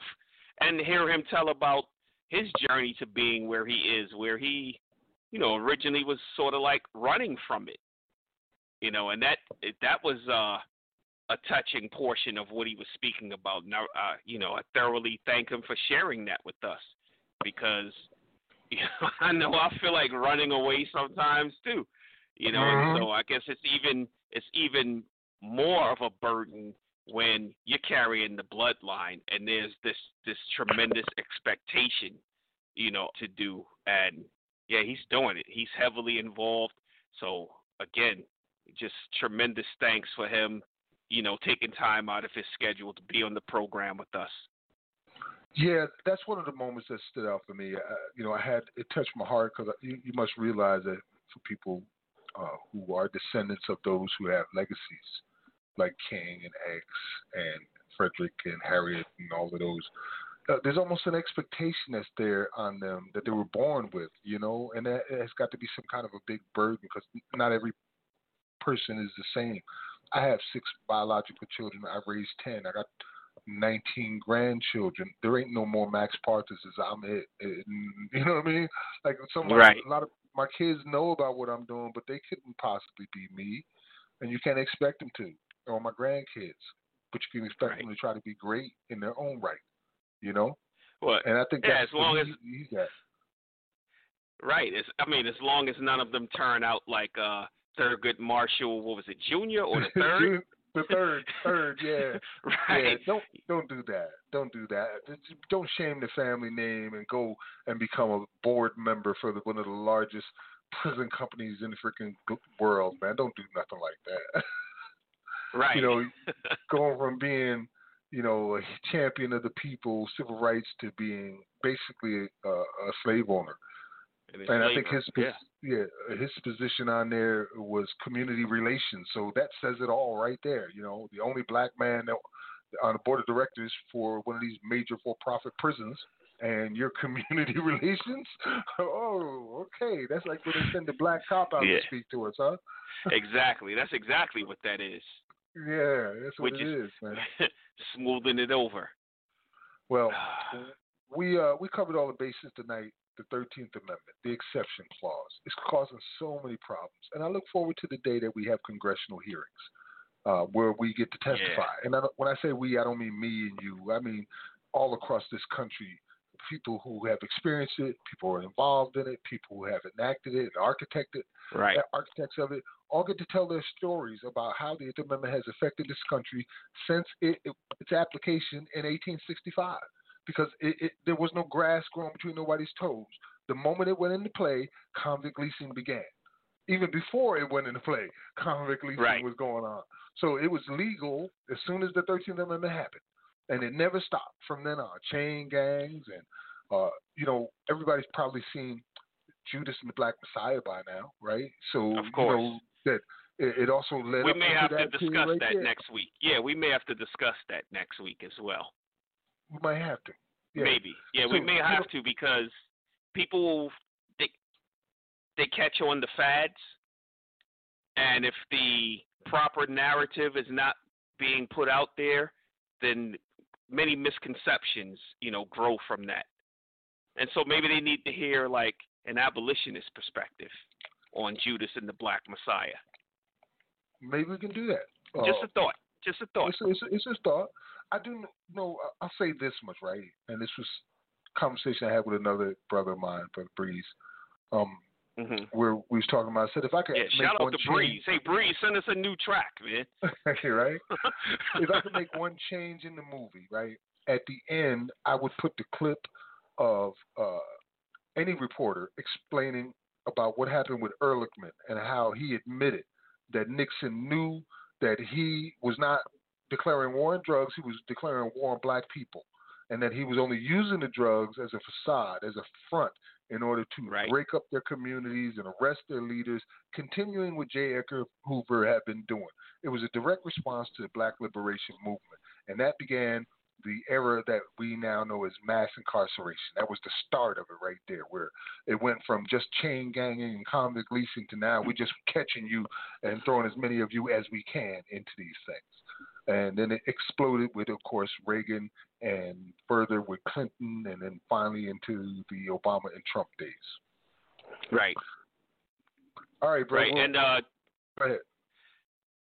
I mean, if you wanted to just go ahead and close up, but it was just one little sort of caveat that I wanted to add. When you mentioned that the chain gangs and everything, convict leasing was going on before the passing of the 13th Amendment. You know, we really see that when they switched over from the penitentiary style of the Pennsylvania system, and they switched over to the Auburn system, and that's where it really began. And I want to say, I can't remember the year offhand, but somewhere around 1852. You know, so they already had, you know, several decades under their belt of already doing convict leasing in the North. You know, so most people only trace the history of convict leasing to the South, but it actually began several decades before then. So I just wanted to add that in there. Oh, absolutely. There are convict leased Africans, former enslaved Africans, graveyards in New York that they've uncovered, where convict leasing using convict leasing, they worked black men, women, and children to death.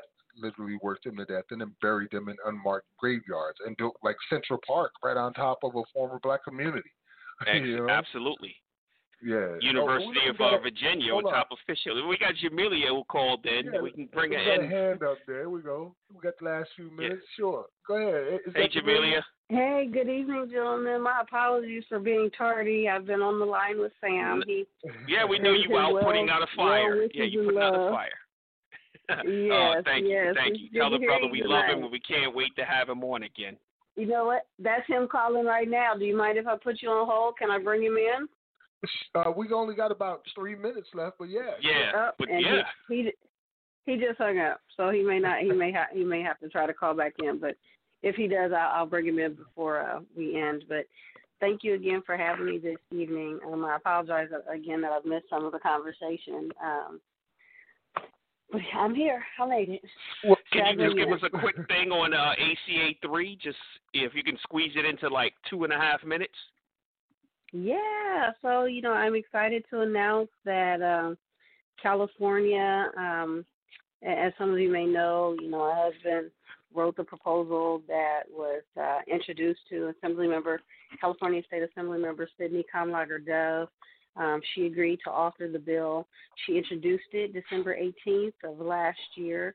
It is a resolution to propose to the people of the state of California an amendment to our Constitution, amending Section 6 of Article 1 relating to involuntary servitude, where we will be striking the language from our Constitution. So it is a two-year battle, but hopefully come November 2022, the lovely citizens of the state of California will be able to go to the ballot box and vote that we are a state that will not tolerate slavery in any form or fashion, and we will remove involuntary servitude from our state's Constitution. So, yeah, that's what we're doing here in California. We're excited about it.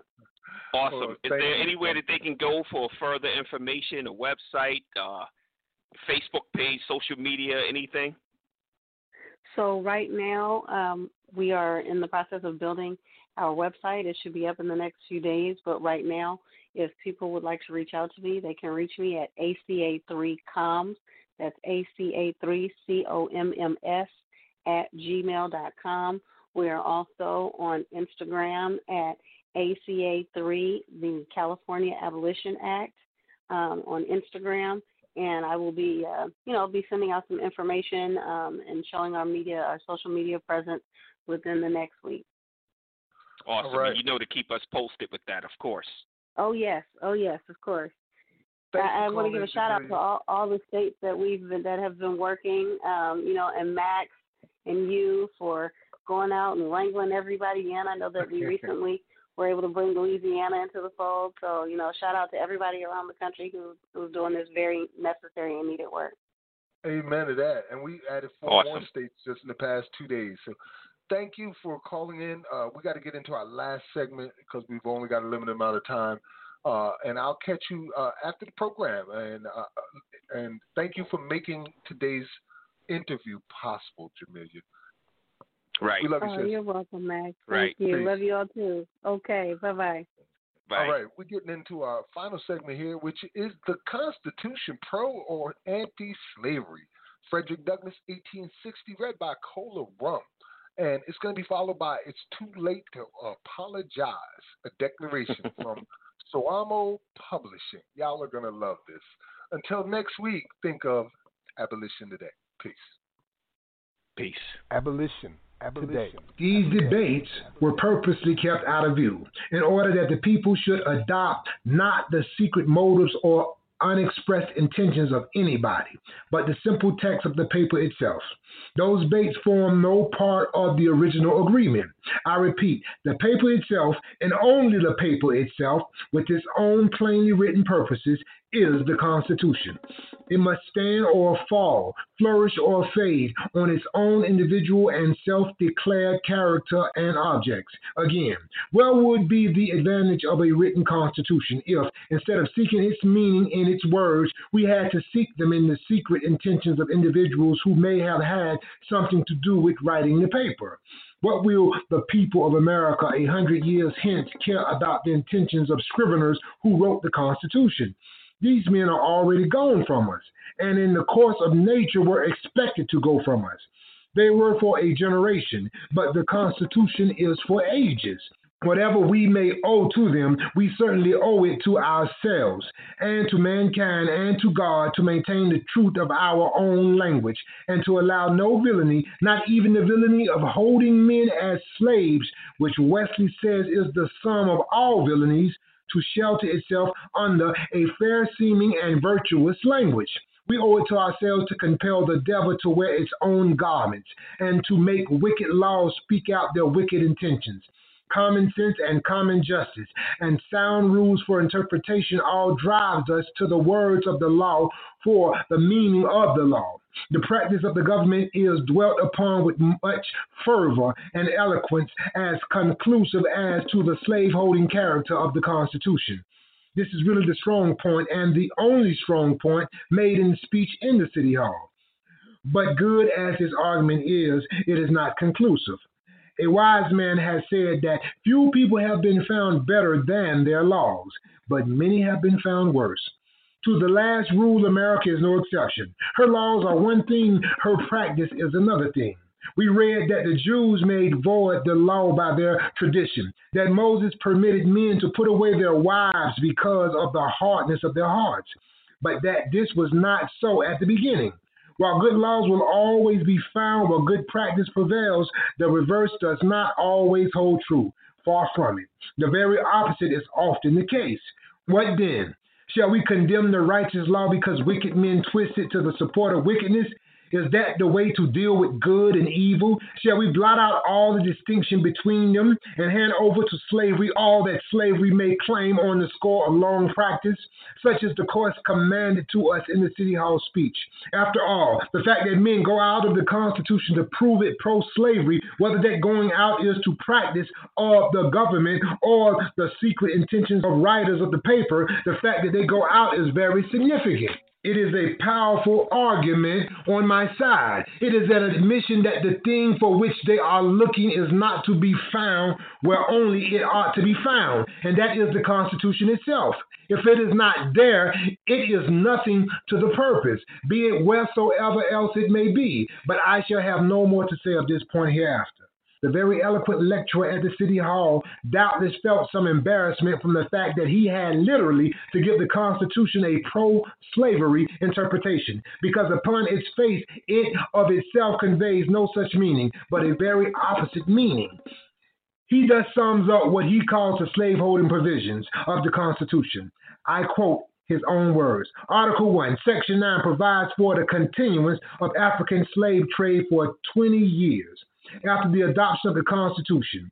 Article 4, Section 9 provides the recovery from the other states of fugitive slaves. Article 1, Section 2 gives the slave states a representation of the 3/5 of all the slave population. And Article 1, Section 8 requires the president to use the military, naval, ordnance, and militia resources of the entire country for the suppression of slave insurrection, in the same manner as he would employ them to repel invasion. Now, any man reading this statement or hearing it made with such a show of exactness would unquestionably suppose that he, speaker or writer, had given the plain written text of the Constitution itself. I can hardly believe that they intended to make any such impression. It would be a scandalous imputation to say he did.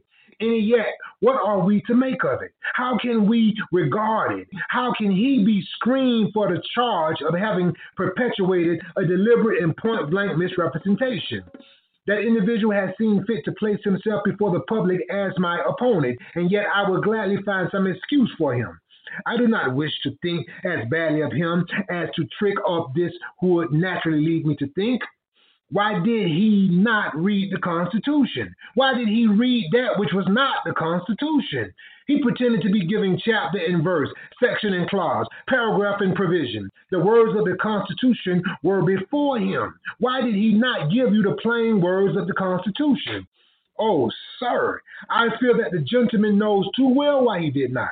It so happens that no such words as African slave trade, no such words as slave insurrections are anywhere used in that instrument.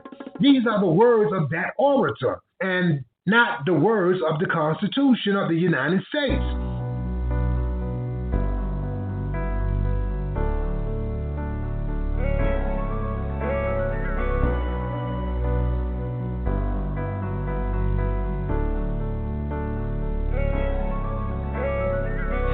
Across the globe and we're standing on the ground,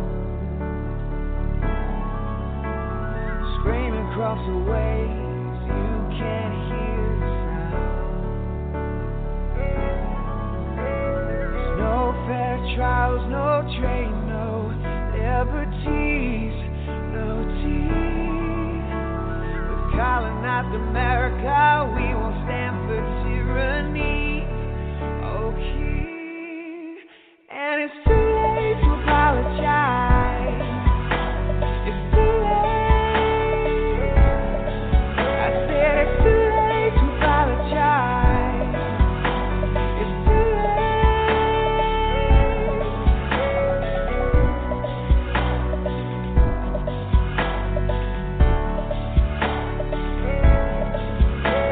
You paid your foolish tax, read the acts, and they just won't. Wanna make it clear we believe this much is true. All men were created with certain unalienable rights. Among these life, liberty, and the pursuit of happiness. It's too late to apologize. It's too late. It's too late to apologize. It's too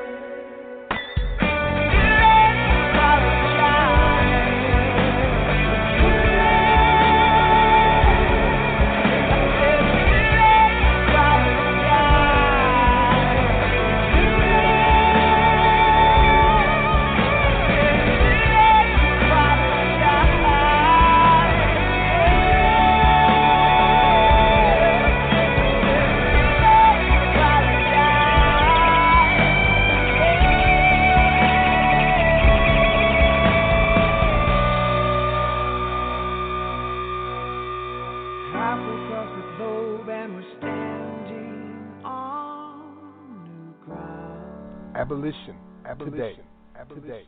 Today.